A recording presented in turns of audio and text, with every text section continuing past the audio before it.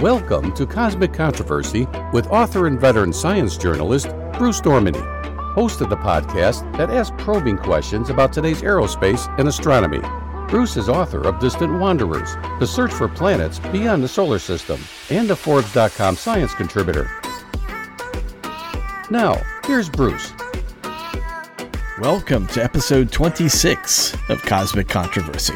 Today, I'm excited to have renowned aerospace and space historian Roger Launius as my special guest. For 12 years, Launius served as NASA's chief historian before moving on to the Smithsonian Institution's National Air and Space Museum in Washington, D.C. There, he served most recently as associate director for collections and curatorial affairs, a prolific author of both books and articles. Most recently, Launius authored the Smithsonian History of Space Exploration, From the Ancient World to the Extraterrestrial Future, published by Smithsonian Books. Apollo's Legacy, The Space Race in Perspective, also from Smithsonian, and Reaching for the Moon, A Short History of the Space Race, from Yale University Press. Launius is a recipient of both NASA's Exceptional Service Medal and his Exceptional Achievement Medal, and is a fellow of the American Astronautical Society. He is now based in Alabama, where he is principal at Launius Historical Services. But today we'll be discussing the early era of robotic planetary exploration, particularly NASA's and the Soviet Union's robotic exploration of the Moon, Venus, Mercury, and Mars. Launius joins us from Auburn in Alabama. Roger, welcome to Cosmic Controversy. Thank you. It's my pleasure to be here. First off, take us back to the end of World War II and the political climate under the Truman administration around 1946.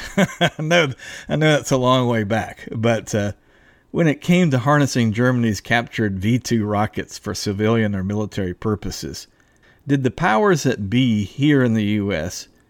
have an idea about whether these rockets would be used for peaceful purposes, or was it all about military options from the get-go? Well, the powers that be, they responded to this in ways that reflected their particular agendas. So the folks in the War Department clearly thought that these were weapons and that they were going to exploit them for those purposes. People in other organizations, especially scientific organizations, thought that they could use them for those kinds of purposes. What we found, however, was there was a merger of these two concepts. They worked very well together. The military wanted to build and fly rockets to advance the cause of ballistic missile technology, and that was really all about the early Cold War environment and being able to best the Soviet Union. So that's a military purpose. But while they're doing tests, they also have a payload capability to take something into space. So the scientists persuaded, and from a very early era on, they had set up a joint committee between scientists and engineers and the military to sort of come up with a way in which they might be able to maximize all these usages. So every time a rocket test took place, there were instruments aboard that test that would be useful for scientific purposes. And that's what they did. V-2s that were flown out of White Sands, and ultimately the Bumper project, which had a V-2 first stage that was flown out of Cape Canaveral. They all had instruments aboard, scientific equipment of various types that could take measurements. And so, as Michael Neufeld notes in his book Space Flight, a 1946 V-2 flight launched from White Sands captured the first images of the sun's ultraviolet spectrum at wavelengths blocked by Earth's atmosphere. Sounding rockets from the late 40s and 50s, although the V-2 was not technically a sounding rocket, also began taking X-ray measurements of the sun and even the cosmos itself from suborbit, did they not? Oh, they did, certainly. And they did lots of other things even beyond that sort of activity. There's cosmic ray research. There's what is the upper atmosphere like, the ionosphere? How can we measure that, understand it, and so forth? And there have been a lot of efforts even pre-war to try to learn more about that. They realized that they could get up 100 miles or so ultimately more than 200 miles. And then they could take pictures of the Earth. And so the first images of Earth come from V2 rockets that are flown out of White Sands. And some of them are spectacular. They created mosaics of the whole southwestern part of the United States, Mexico, the Gulf of Mexico, and so on, as they were undertaking this activity. They looked at cloud patterns. This was the first instance in which scientists, mostly with the Weather Bureau, began to realize that they could use these rockets and ultimately use them to put satellites into orbit that can look at the cloud cover, can see storms and how they are forming and where they are going, things of that nature. And that was another piece of this technological and scientific puzzle. So the Cold War itself was kind of already in effect by the late 40s during these V2 tests. Clearly, the Cold War is in place. Okay. 1945, there is differences of opinion about how they're going to govern Germany between the four powers that are occupying it. By 1946, there is a real flashpoint in Berlin as the four powers have divided the city into sectors. 1948, of course, is the Berlin blockade, in which the Soviet Union closed all of the capabilities that the Allies had in the West to resupply those sectors in Berlin of food, clothing, anything else that they needed, especially fuel, I might add. And the Berlin airlift is a direct result of that in 1948 and 1949. So it's well in place by then. Okay, so the Cold War basically started when the World War II ended, even though... almost simultaneously, yeah. Okay, so how did the early Cold War spur this early robotic spacecraft development, or did it? The Cold War in the 1940s spurred technological advances. The Americans realized that they had a winning weapon with the atomic bomb, and they had used it in 1945 at Hiroshima and Nagasaki against the Japanese. It scared the living daylights out of everybody else in the world, as well it should. And the response to that was the Americans said, okay, we've got this, we can put it on bombers, but we can also put it on missiles.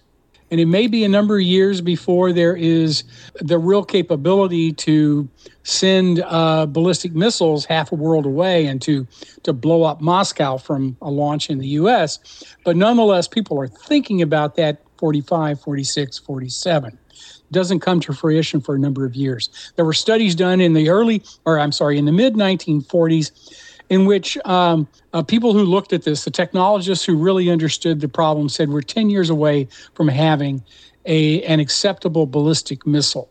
But if we don't get started on it, we'll be farther away than that. And so they began working at that point. A decade later, the Soviets successfully launched Sputnik 1 in October of 1957.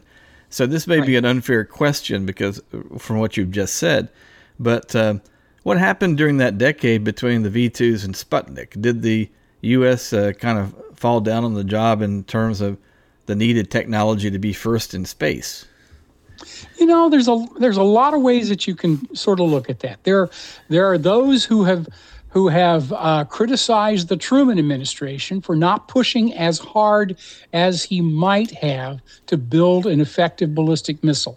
And there's some reason in which you can make that case. But I should also add that Truman did not push as hard as he might have otherwise because the Americans had the advantage at the time. The Russians did not have an atomic bomb. The Americans did have bombers and nuclear weapons associated with those. There's also this consensus among the scientific and technological elite that it's going to take 10 years no matter what. So you're sort of on a 10-year, timeline to try to get this accomplished, which is about what happened. Could he have worked? Could they have pushed a little harder? Could they spend a little more money on it? Maybe. But there's also, and there's another piece of this that's really important, that scientists led by Einstein and a variety of other very senior people in physics who said we really need to figure out a way to control this so that we don't use this nuclear power as a weapon. And there was a concerted effort in 1945, 46, into the first part of 47 through the UN to establish an international control mechanism to ensure that nobody had nuclear weapons. And there were people inside the Truman administration who wanted that as well. So if that's what's going to happen, you're ultimately not going to develop these things anyway. Why push very hard for the delivery mechanism of a ballistic missile to carry a nuclear warhead? That all changed with Eisenhower. When he walked in the door, the first thing he said was, I want this. He made it a very high priority. It's within just a very short period of time thereafter that the development of the Atlas ballistic missile gets the highest priority inside the Department of Defense, and they began moving very quickly for that. So we tend to think of Truman as a wartime president, but he was elected to a full term, surprisingly, in 1948, and he served until Eisenhower was elected and then inaugurated in early 1953. Truman did kind of oversee the first part of the Cold War and this missile development, as you just said. So how soon after Sputnik, fast forward a bit, did NASA start thinking about sending a spacecraft on a lunar flyby? Well, NASA didn't exist at the time of Sputnik. There is no organization in the federal government that has responsibility for space exploration until 1958. That's after Sputnik. A few months later, after the Sputnik crisis of that October of 1957, Sputnik 2 in November of 57, the failure of American efforts in December of 57, all leads in the spring of 1958 to the desire to create a separate space agency in the federal government. Eisenhower, by the way, opposed that. He didn't like the idea. The way he phrased it was, why do we create a permanent bureaucracy to solve a short-term problem? He sort of had a point there. But nonetheless, what resulted was the passage of the National Aeronautics and Space Act of 1958, which ultimately was only signed into law in July of 1958, so the middle part of the year. And NASA was stood up and operational on the 1st of October of 1958. So at the time of Sputnik, there's no NASA out there saying we should do anything. There are advocates, but there was some of whom become a part of NASA. There was NACA, and my memory. The NACA had responsibility for aeronautical research, but not for space research at that point. Not really. They worked. They had some people who were involved in guided missile tests to sort of do guidance and control and aerodynamics. And there was some work along those lines, and the NACA was involved with the Air Force on the X-15 program, which is as close as you can come to a human spaceflight vehicle without actually having a human spaceflight vehicle. So there is some activity there, but they're not an organization that is organizing to do scientific exploration of the moon or Mars or anywhere else. At that point in time. Refresh my memory on the acronym. So it's NACA, National Advisory Committee for Aeronautics. Okay, National Advisory Committee for Aeronautics. Just an advisory committee, not even a formal organization. And it was a real organization, but it had a structure that made it very non-bureaucratic. And some people have suggested that the NACA was not as effective as it might have been had there been a top-down management structure. But in any event, the Soviets did beat the U.S. in the first lunar flyby, the first lunar impact, and the first photographs of the moon's far side. In January of 1959, the USSR's Luna 1 missed its intended impact with the moon and became the first spacecraft to escape the Earth-Moon system. They used at that time what they termed impactor spacecraft, which are designed to hit their targets and transmit data back until their destruction. We use this at the end of missions frequently now. But then in September of 1959, the Luna 2 mission successfully hit the moon's surface, becoming the first man-made object to reach the moon. And this was Luna's only impact success out of 6 tries from September 58 to September 59. How did all this affect what was happening at the new NASA, at the early, at this new space agency, which, as you mentioned, was only officially declared as such in 1958?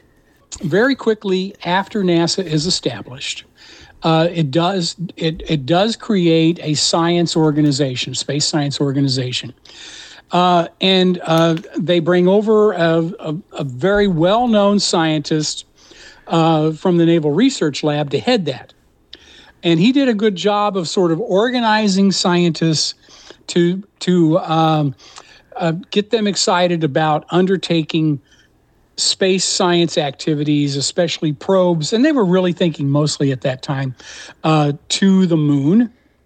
And there were a few other people that became a part of NASA very quickly thereafter at the Jet Propulsion Laboratory, which was just in the process of transforming itself from a technological development organization that was really concentrated on rockets to one that was a scientific organization concentrating on planetary science. And the leaders of JPL, as soon as they arrived at NASA, they began to clamor for space activities. And the first programs that come out of this are things like the Ranger program, which was a moon impactor, and then other things that started to follow from that point on. And who was the scientist that came over from the NRL, the Naval Research Lab? I knew you were going to ask me that, and for the life of me, I cannot remember his name, and I know it as well as I know yours. All right, that's all right. No worries. Okay, why did NASA have some... wait, I've got it. Okay, go ahead. His name was Homer Newell. Homer Newell, okay. Why did NASA, not picking on NASA, but why did NASA have so many launch failures in the first few years of its existence? And to be fair, as I just mentioned, the Soviets also had an incredible number of malfunctions in their early missions. Yeah, everybody did. What was it? What was it? Just a learning curve, or what? Partly, it's a learning curve. I mean, this is hard to do under the best of circumstances, and so it really took some time and effort to sort of develop the technologies necessary. You know, the people who had the worst problem were the military who were trying to build ballistic missiles. I mean, they blew up 12 in a row before they got the first spy satellite into orbit in 1960. You know, NASA never did anything quite that bad. So how difficult was it technically to attempt to launch a spacecraft that would do a lunar flyby? That's a big target, but it's called rocket. We joke about calling this rocket science for a reason. It's hard. First off, you're building technologies that have never been built before, and they have to operate in an environment that you've never had to operate in before, and they have to be controlled from the ground in ways that had never been done before. They were using fuels to get the thrust necessary that had never been used before. And I could go on and on and on. And so, NASA developed a system that more or less worked over time and that required, very exacting specifications for every component that went into the system. And all of those components, by the way, had to talk to each other, work with each other, and function perfectly, or the mission does not get accomplished. That is not an easy set of tasks. And, and then there's the joke that John Glenn and others said, that he was reminded when he was getting ready to launch into space that he was riding on a vehicle that was built by the lowest bidder. And so, yeah, yeah, I remember that. Those things happen too. Right. How difficult was it for these early lunar and interplanetary missions to navigate? Because we look up and we see the moon, but it's not. You have to use a lot of math to get there, even to do a flyby. Now, going to the moon's easier than going to any of these other places. Right. But it's relatively close, for one thing. You can see it there, and you can't dead reckon it, but you can sort of close dead reckon. And the reality is that they developed armies of people who did nothing but the calculations necessary for guidance and control. Right. How often do they have to fire the thruster, in what direction, to move them in a certain way that will get them to rendezvous or come close if you're doing a flyby, you want to come as close as you can without actually hitting it. But if you miss it by a few thousand miles, it's, that may not be ideal, but it's not the end of the world. Right. And so was their navigation controlled by the ground controllers, or did they have rudimentary pre-programming? Early on, they mostly did the work from the ground. There might have been a little bit of capability inside the spacecraft to make some course correction, but almost always it was done by the ground controllers who would communicate with the spacecraft what it was supposed to do. Later on, the spacecraft became more autonomous because they had to. Okay. But that comes a little bit later. So how did the Soviets and the Americans differ in their philosophies or their approach to early interplanetary robotic exploration? Well, yeah, there's a variety of things that are different. I mean, one of the fundamental things that was very different between the Americans and the Russians was that the Americans really set about to develop a program that was stepwise. So we're going to we'll take one example, the Ranger program.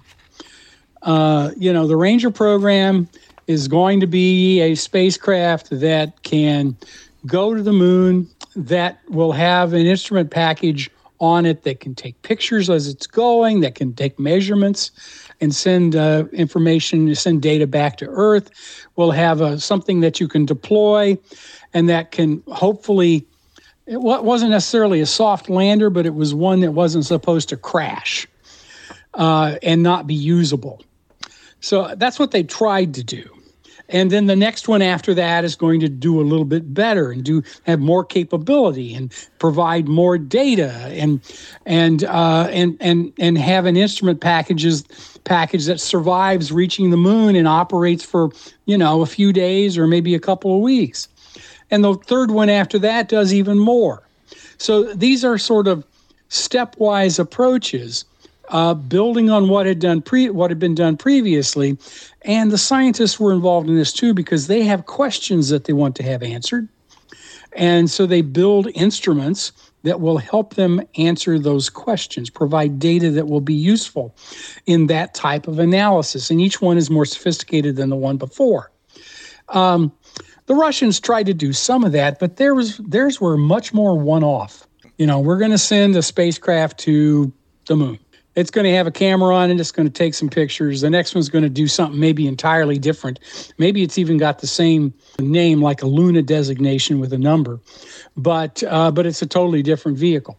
Mm-hmm. And so there was those sorts of differences. The Americans had an approach that they developed very early on that was to basically to remove the spacecraft from any sort of debris or dross or extraneous material that might get anywhere near it. So they created clean rooms where they could build these vehicles to very exact standards that were almost operating room level capability in terms of the cleanliness. And the Russians never did that. They tended to try to build them more hardy. The Americans are more committed to this approach that tries to keep extraneous dirt or dust or whatever it was away from the vehicle, and we're more exacting in that way. So those were different philosophies. They both worked.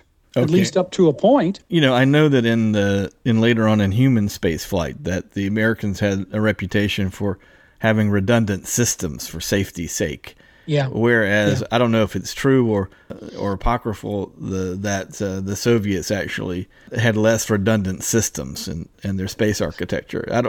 Was that already true in the early days of robotics, or was that simply how they ran things with their manned program?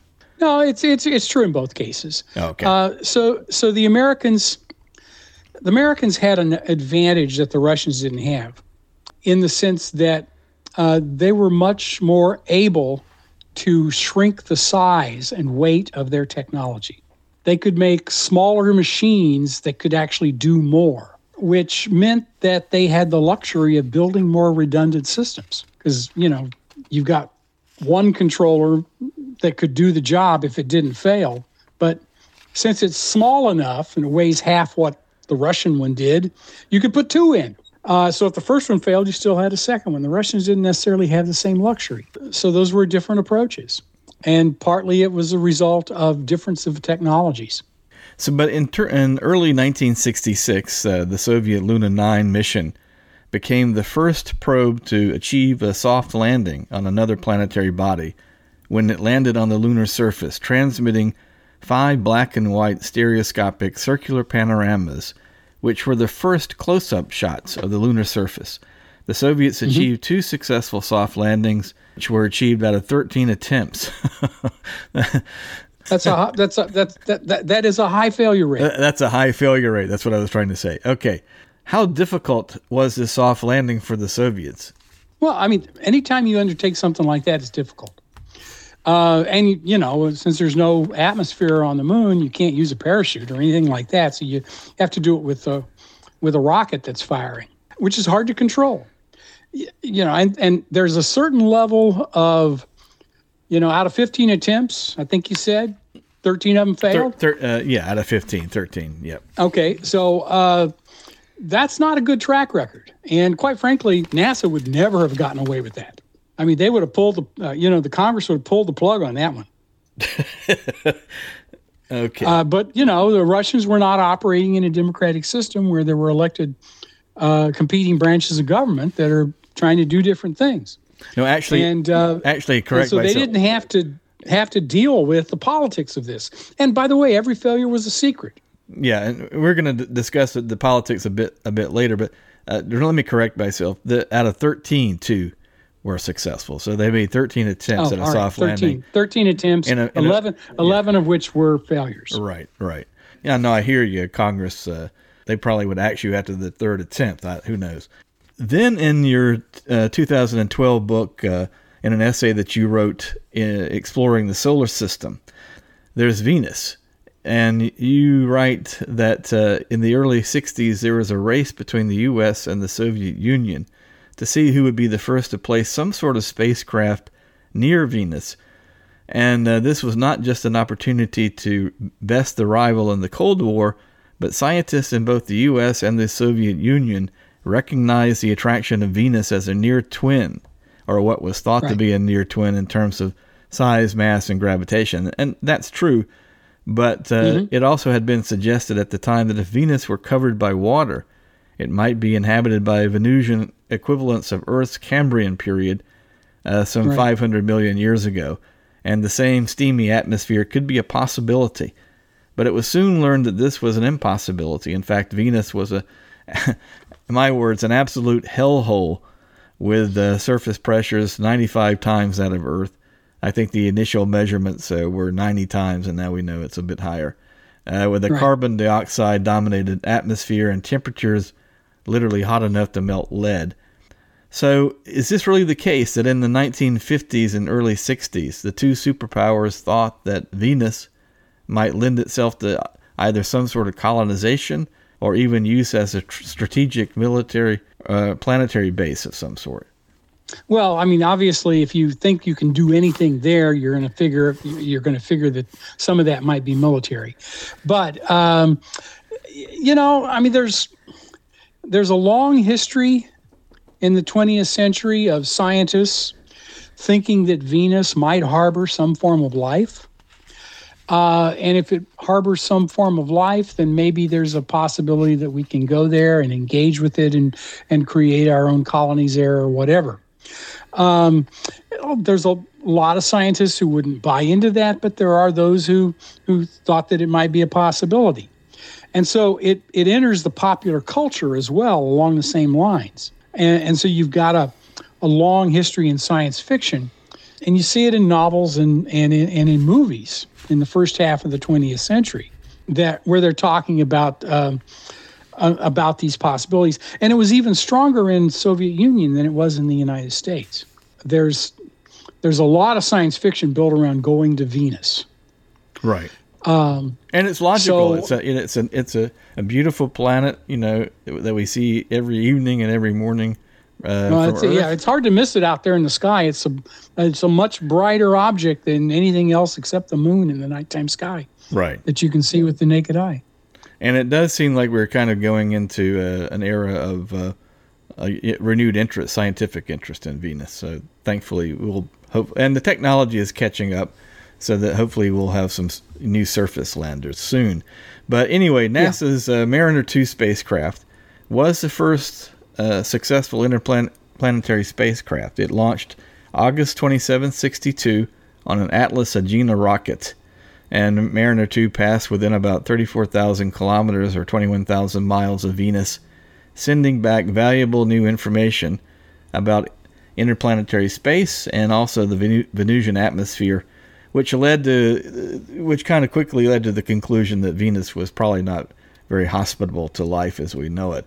But after that realization, there was some sort of, and we've spoken about this several times in the past, that you think there was some sort of unspoken yet tacit agreement between the Soviet Union and NASA that Mars exploration would be the purview of the U.S. and Venus would kind of be left to the Soviets for their own exploration. Well, that's true, yeah. So in talking to some of the Soviet scientists, they talked about some of the informal, and it was very informal, discussions that they had with their NASA colleagues in the early 1960s. And some of those discussions were very candid about what each country could and could not do technologically in terms of planetary science. And so my understanding about this sort of division of the solar system, with the Russians concentrating on Venus and the Americans concentrating on Mars, is really built upon those really informal discussions. The Soviets felt that they had good rocket capability that could reach Mars readily. They didn't necessarily feel quite so good about Mars. Did I say Mars a moment ago? I meant Venus, could reach Venus relatively comfortably. Yeah. Right. They didn't feel the same way about Mars. And so based upon that, they just, why don't you all concentrate on Venus? We'll concentrate more on Mars. We'll publish our papers. Everybody will see the data, and we'll all be better off, and we won't be trying to duplicate efforts. Right. Okay. Well, so, it's as simple as that. But it's not a formal thing at all. It's just a kind of an informal, which came about from informal discussions at conferences, probably. Yeah, exactly. Okay. So then the Soviets Venera 3 spacecraft became the first human-made object to impact another planet's surface. We mentioned the Luna spacecraft, but that's technically our moon and not another planet. So as the Venera 3 landed on Venus on March 1st, 1966, but its instruments had failed once it hit the atmosphere. Then later on, the Venera 7's, the USSR's Venera 7 spacecraft failed shortly before landing very close to the surface. It impacted at high speed, survived, but due to a resultant antenna misalignment, its radio signal was very weak, but was detected its temperature telemetry for 23 more minutes before its batteries expired, and thus in December of 1970, Venera 7 became the first human-made probe to transmit data from the surface of Venus, and it confirmed that Venus had over 90 Earth atmospheres, as I mentioned, and temperatures of nearly 870 degrees Fahrenheit. And as I mentioned, in the last couple of decades, it looks like that Venus is going to become a new target of study. We just had this kind of controversial, provocative paper which detected potentially phosphine in the atmosphere. That's been disputed since. That was just in Nature. But, who knows? I do personally, and I don't know how you feel about it, but I do think that we do need to get back to Venus for surface exploration. What's your own personal take on Venus exploration at this point? Well, I think it would be very interesting to learn more about this, especially if there is any truth at all to the fact that there might be some sort of water droplets that exist there, and there's been some studies to suggest that might be the case. That makes a huge difference in terms of whether or not we might find life, and finding life, of course, is one of the fundamental reasons that we want to go to these other planets. But in the atmosphere, to be clear, because in the atmosphere, not necessarily on the surface. That's right. So by the same token, then NASA's Mariner 4 mission destroyed belief in abundant Martian plant life. Notes your book, Exploring the Solar System. The first image from Mariner 4's Mars flyby was transmitted in July '65, and it took days to upload back to NASA. At JPL, a real-time data translator machine converted Mariner 4 digital image data into numbers printed on strips of paper. So the scientists who were waiting for the data were so anxious to look at this image, they literally attached strips side by side on a display panel and hand-colored the numbers like a paint-by-numbers picture, and it showed a cratered surface that suggested that Mars was less habitable than previously thought. U.S. News and World Report announced that Mars is dead. I actually thought that was Newsweek that did that, but maybe I'm wrong. One of the two. So what about the data analysis and transmission at that time? That was a big bugaboo, was it not? Oh, yeah. That's one of the reasons why it took so long to get this information back from Mars and to turn it into something that was visual and could be displayed. And so there's been a sea change in how we can analyze data simply due to transmission rates from a spacecraft as they orbit or land on their celestial targets. Aside from sheer computing power, what did NASA learn from these early missions that paved the way for more efficient use of the data once it was returned?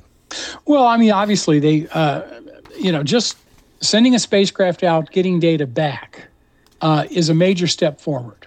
Enhancing the capability to do that with every single mission means that there's a learning curve that makes it possible to understand more effectively what it is you're seeing and learning, and how you can tweak the technology to do a more effective job in the future.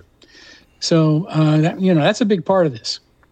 And so, who between the two, again, kind of an unfair question, but between the old Soviet Union and the U.S., who do you think was better at who learned more exponentially from their space missions? Who was better equipped to actually utilize their data? I'm no expert on Soviet space science, but I would say the Americans did probably a better job. But, who's to say? I mean, the Russians, the best minds in Russia were as good as anybody in the U.S. So, but they're laboring under a different system. And so that may have accounted for some of the differences in which they approached things and how they did things. So are you saying that because the Soviet system did not promote transparency, that probably hampered the scientific analysis? It could have. I think a lot of the scientists did a very good job and tried to do their best.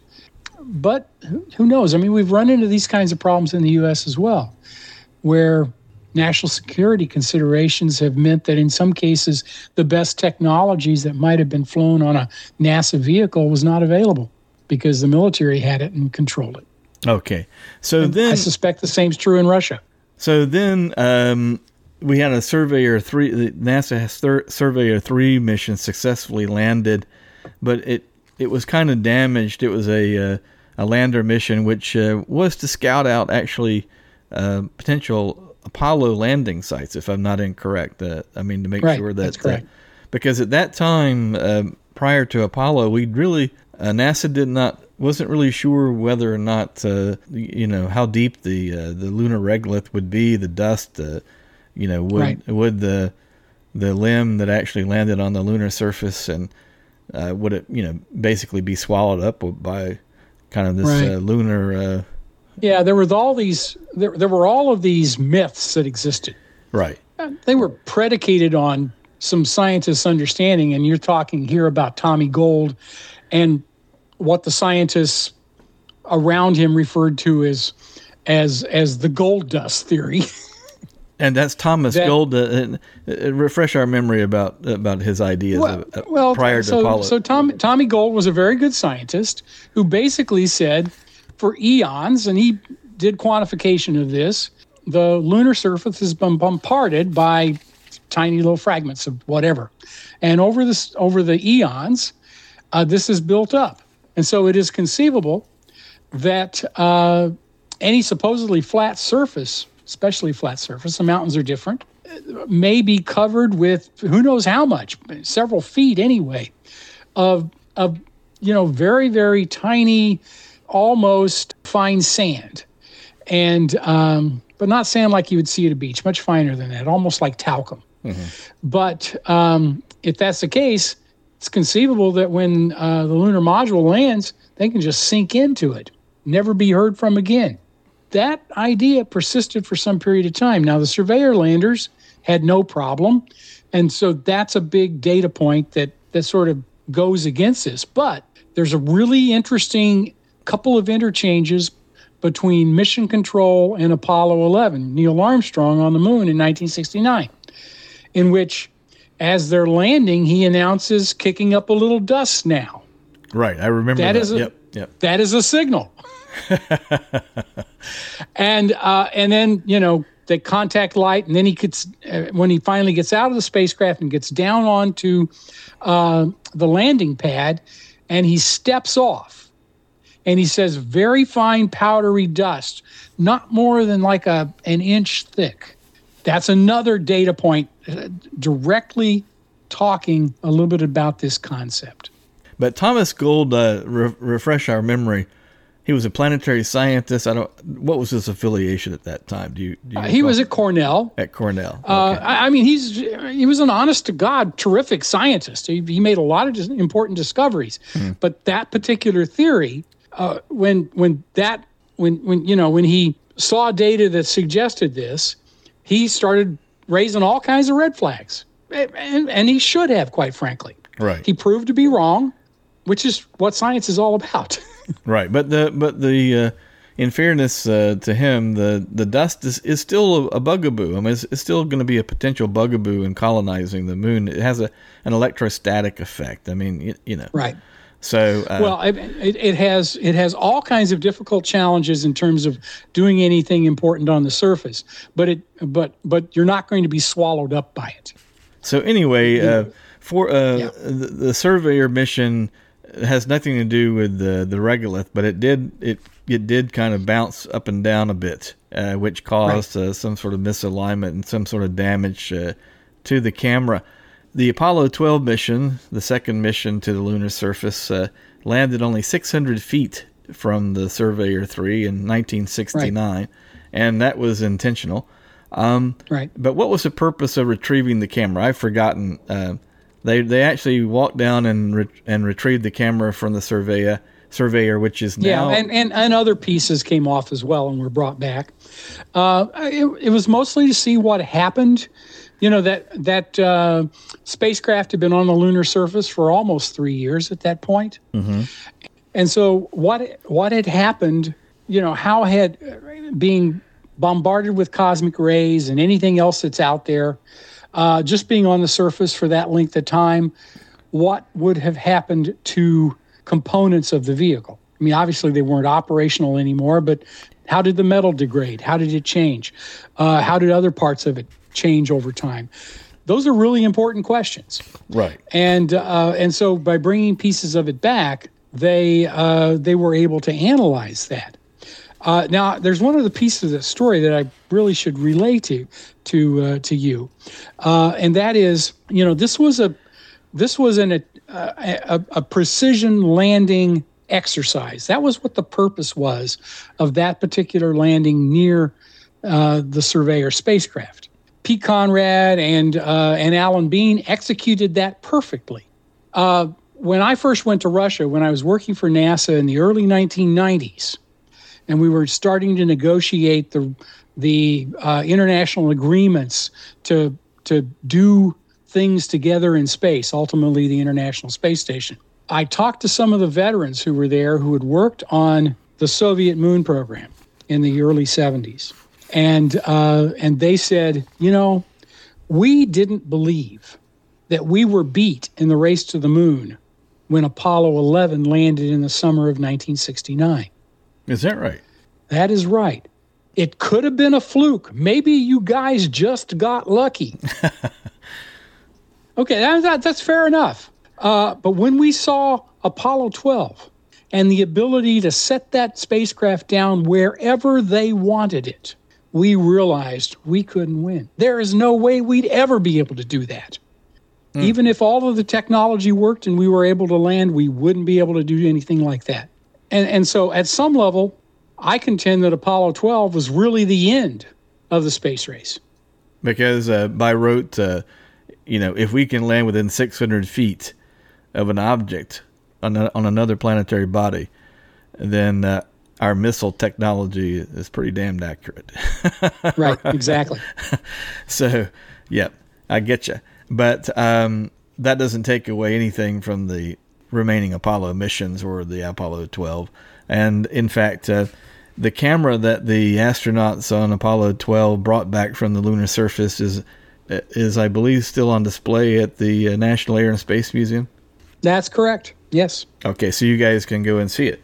Then you note that it's not all about science. Politics does play a part, and you write in your introduction to the 2012 book, Exploring the Solar System, The History and Science of Planetary Probes, that by 1967, the scientific community had learned a hard lesson about the pragmatic and sometimes brutal politics associated with the execution of big science. How so? Well, so one of the things that happened at that point in time was the scientific community, it does not speak with one voice. There are people with different disciplines, different priorities, different scientific objectives, different approaches, and they all want different things. And it has been difficult to sort of get that community to coalesce around a single idea to do something. And it's been knockdown dragouts have resulted from this. Do you want to send probes to Venus? Do you want to send them to Mars? Do you want to send them somewhere else? What are the types of questions you want to have answered? How do you want to go about trying to answer them? Those debates go on all the time. And in 1967, there was the potential of undertaking a grand tour of the solar system. And it would be able to, a spacecraft launched in the early 70s would be able to rendezvous with all of the big gas giants in the outer part of the solar system and collect data on each of them. And the proponents of that idea had a really grand approach that was going to cost billions of dollars. And the scientists who were not interested in those kinds of questions were more focused, say, on Mars. They weren't necessarily excited about that. Well, one of the things that happened was that these competing claims and people advocating them went up to the Capitol Hill and testified to Congress, trying to poo-poo one side and ballyhoo their own side. And what it was a huge fight taking place in public. The result of that was that Congress was saying, we don't know what to do. And the NASA administrator at the time, James Webb, basically got, I mentioned Homer Newell earlier, Homer Newell and a number of these other folks into a room and said, you guys have to sit down and figure this out. What do you want to do? We'll back you, but you have to speak with one voice. And until you do, you're not getting any money. And they canceled everything. Good gosh. So that was a big learning curve. So they learned a hard lesson there. Right. Yeah. Speak with one voice. Now it's not an accident. The astronomers have been doing this for a number of years. The National Academy of Science periodically organizes a stakeholders investigation to come up with what they refer to as the decadal survey. Here's what we want to do in the next decade. Right. And the planetary scientists latched upon that as the method whereby they might resolve these problems. Let's not fight it out in Congress. Let's go to the national academies and fight it out there. And then when we walk out of the room, we're all going to support whatever it is we've decided. Right. And they've been doing that every win. When they rally around that kind of approach, they can get a lot of what they want. Right. But then you also write that the scientists on Capitol Hill, when they were on Capitol Hill, learned that a $750 million program found little opposition at any level, but a $2 billion project crossed an ill-defined but very real threshold, triggering intense competition for those dollars. Right. Absolutely. And so what kind of characterize what you mean by that? Well, okay. I mean, it's actually quite simple. I mean, if a project's small enough, not too many people are going to get excited. Now, if it's 700 million or 500 million, whatever the number is, that's still real money. And it's a lot to you and me and probably almost all your listeners. But for a government program, it's not very much.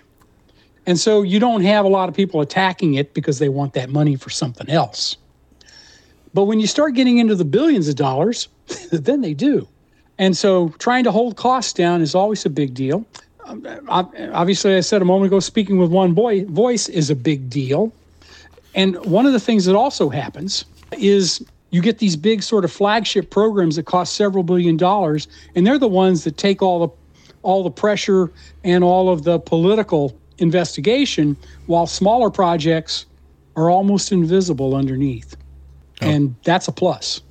So which of the early NASA robotic programs stands out as the most successful or game-changing in your own personal view?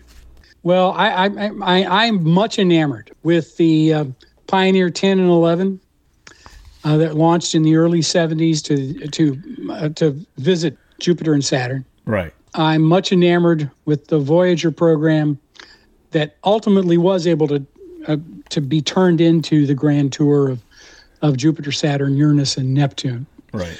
And one of those spacecraft is still sending data at the heliopause. If you want to talk about bang for the buck, I think you get it there. And nobody else, by the way, has ever sent probes to the outer solar system. Only NASA. That's quite an achievement. But the Mariner program was an amazing program as well. I mean, we are still using data from the Mariner 10, which did the flyby of Mercury many years ago. Yeah. How has the whole paradigm, though, of funding, you kind of touched on this, and or planning for these robotic missions changed since the earliest days? Well, I mean, obviously the dollar amounts have shifted significantly over time. Now, part of that is a function of inflation, but part of it is also that the more capable the spacecraft is, the more it costs, and so we've seen that sort of shift over time to one that NASA now talks about these flagship programs that are several $1 billion each. We all gulp, and that's a lot of money, no question about that. And they darn well better be successful, and they better change the nature of our understanding of things, and they have in a lot of ways. But smaller, more focused missions that you can do for a relatively small amount of money. When I say relatively small amount, it's still a couple $100 million, $300 million maybe. So that's, again, a lot of money for you and me, but not so much in a program at NASA that's got over $20 billion a year. And doing more of them has been a real boon, I think, in a lot of ways. Right. So as Michael Neufeld notes in his book Spaceflight, 27 years after the first V2 1942 flight, astronauts had successfully walked on the moon, which is, pretty incredible within a generation to go from a crude rocket technology to safely returning humans from the moon, rather. So aside from human space flight, are you encouraged or discouraged by the rate of progress in society's robotic interplanetary exploration? And have we squandered opportunities in this realm? Well, it's hard to say they're squandered. I'm enormously enamored by what I see happening in robotic spaceflight. In the 1950s, nobody thought these vehicles were going to be as capable as they have proven to be. In essence, when we send a probe to Mars now, we're sending a scientist, actually several scientists because they're connected, and they're very hardy vehicles. Spirit and Opportunity that landed, I think, in 2004, and one of them was still operating until just a couple of years ago, is a pretty remarkable track record in terms of what it's resulted. And oh, by the way, they were expensive, but they were nothing approaching what a human mission would be. And here's the bottom line. Everybody wants to send humans to Mars, and I do too. I'd love to see that. But the robots are going. They're learning a lot. They're telling us much about that particular planet and how it's evolved over time. And oh, by the way, they're on suicide missions. They're not coming home. Right. Yeah. And we don't care. That's fine. That's not the case if you're going to send a human. The first task of any space vehicle that's got a human aboard is to bring that human back alive. Everything else is secondary, or maybe even tertiary. And that's not true when it comes to robots that we send to explore other planets. Today, NASA's critics say, though, that the agency has become too bureaucratic, that it lacks the ability to mount missions quickly. And indeed, the James Webb Space Telescope has seen its share of delays. Are these fair criticisms? You can always criticize any organization for not doing things as quickly as you would like. I can say the same thing about Elon Musk and SpaceX. I can say the same thing about any other space agency. I can say it about anything that you want to see. But the one thing I would say about all of these space activities, you can't just drop your hat and then do it. It doesn't work like that. It takes the coordinated effort of thousands of people, and might I add, millions of dollars, to make this possibility, to make it a reality. And when you try to do it on the shoestring, it does not work. The Lunar X Prize, in which you had some teams who were, for a $20 million prize, were supposed to make a soft landing on the moon. Nobody won that prize. Nobody could do it. They were undercapitalized, and they had insufficient brain power and capability to do it. Not that they were anybody associated with was stupid or anything, but they just didn't have enough people to make it real. But the satellite technology is shrinking. We now have the CubeSats and the small sats. Well, you can shrink the size of the technology, and in the process, you can achieve some reductions in cost. But you still have to launch this stuff, and it still costs. A launch is still $30 million for even a small payload. So, what drew you to aerospace history? Pure luck. By accident. I was trained in the history of the American West, 19th century American West, especially religion in the West, and for my PhD. I took a job working for the Air Force as a civilian historian in 1982 after I finished my PhD. And I realized, without having any knowledge about it beforehand, this airplane stuff was pretty interesting. And at that point, it was airplane stuff. So I worked in that area for a few years. And in 1990, I saw an advertisement. And in those days, it was just a magazine advertisement that NASA was looking for the chief historian. So I applied. Lo and behold, I was hired. And sometimes I wonder, it's serendipitous in a lot of ways, but it was sort of the job I was really delighted to do, and I've had the honor of doing for a number of years. Well, you've always been a great source for me and my articles over the years, and I think you're very well suited to this role, so I appreciate that.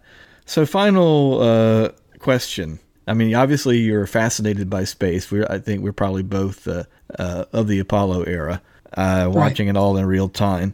So, what goes through your own head when you look up into the heavens on a clear night? Are you more likely to think about the satellite technology that's overhead or the stars themselves? A little of both. I mean, you look up in the nighttime sky, and the first thing you see, of course, is the moon, and think about what it might be like to go there, knowing that we have been there, and that we will go back, and that we will probably create a research station there. And I'd like to see that before I'm gone, to be perfectly honest. It's totally doable. It will require an investment. I think the place would look a lot like Antarctica. You'd cycle scientists in and out, but it can be done. And I'd really like to see that. So I think about things like that. I think about things like the satellites that are in orbit and how they've changed our lives. And none of us want to live without those. Global instantaneous telecommunications is a satellite phenomenon. It didn't exist before we had communication satellites in orbit. I run into kids every day who can't read a map because all they've ever done is look at GPS. That's, I can think that might be, maybe they should learn to read a paper map. But be that as it may, that capability has made my life so much easier too. Right, and this conversation wouldn't be possible very likely without this satellite. We may be talking over a satellite right now. That's right. We don't know, Yeah. and it doesn't matter. So, Roger, do you have a way that listeners can contact you on social media or on email to comment or to learn more? Sure, I'm on Twitter. It's at Launius R, Launiusr. You can go to my blog, Roger Launius's blog. It's got a very unusual name, and anybody can contact me through those. As always, please follow Cosmic Controversy at brucedormany.podbean.com or at bdormany on my Twitter feed. Roger Launius, thanks for helping us all get a better handle on our earliest robotic space heritage. You bet. My pleasure. Thank you. Thanks for being a part of the podcast today. This has been Cosmic Controversy with Bruce Dorminey. Please follow Bruce on Facebook, on Twitter at bdormany, or his regular posts on Forbes.com. Until next time, clear skies. Music provided by RFM.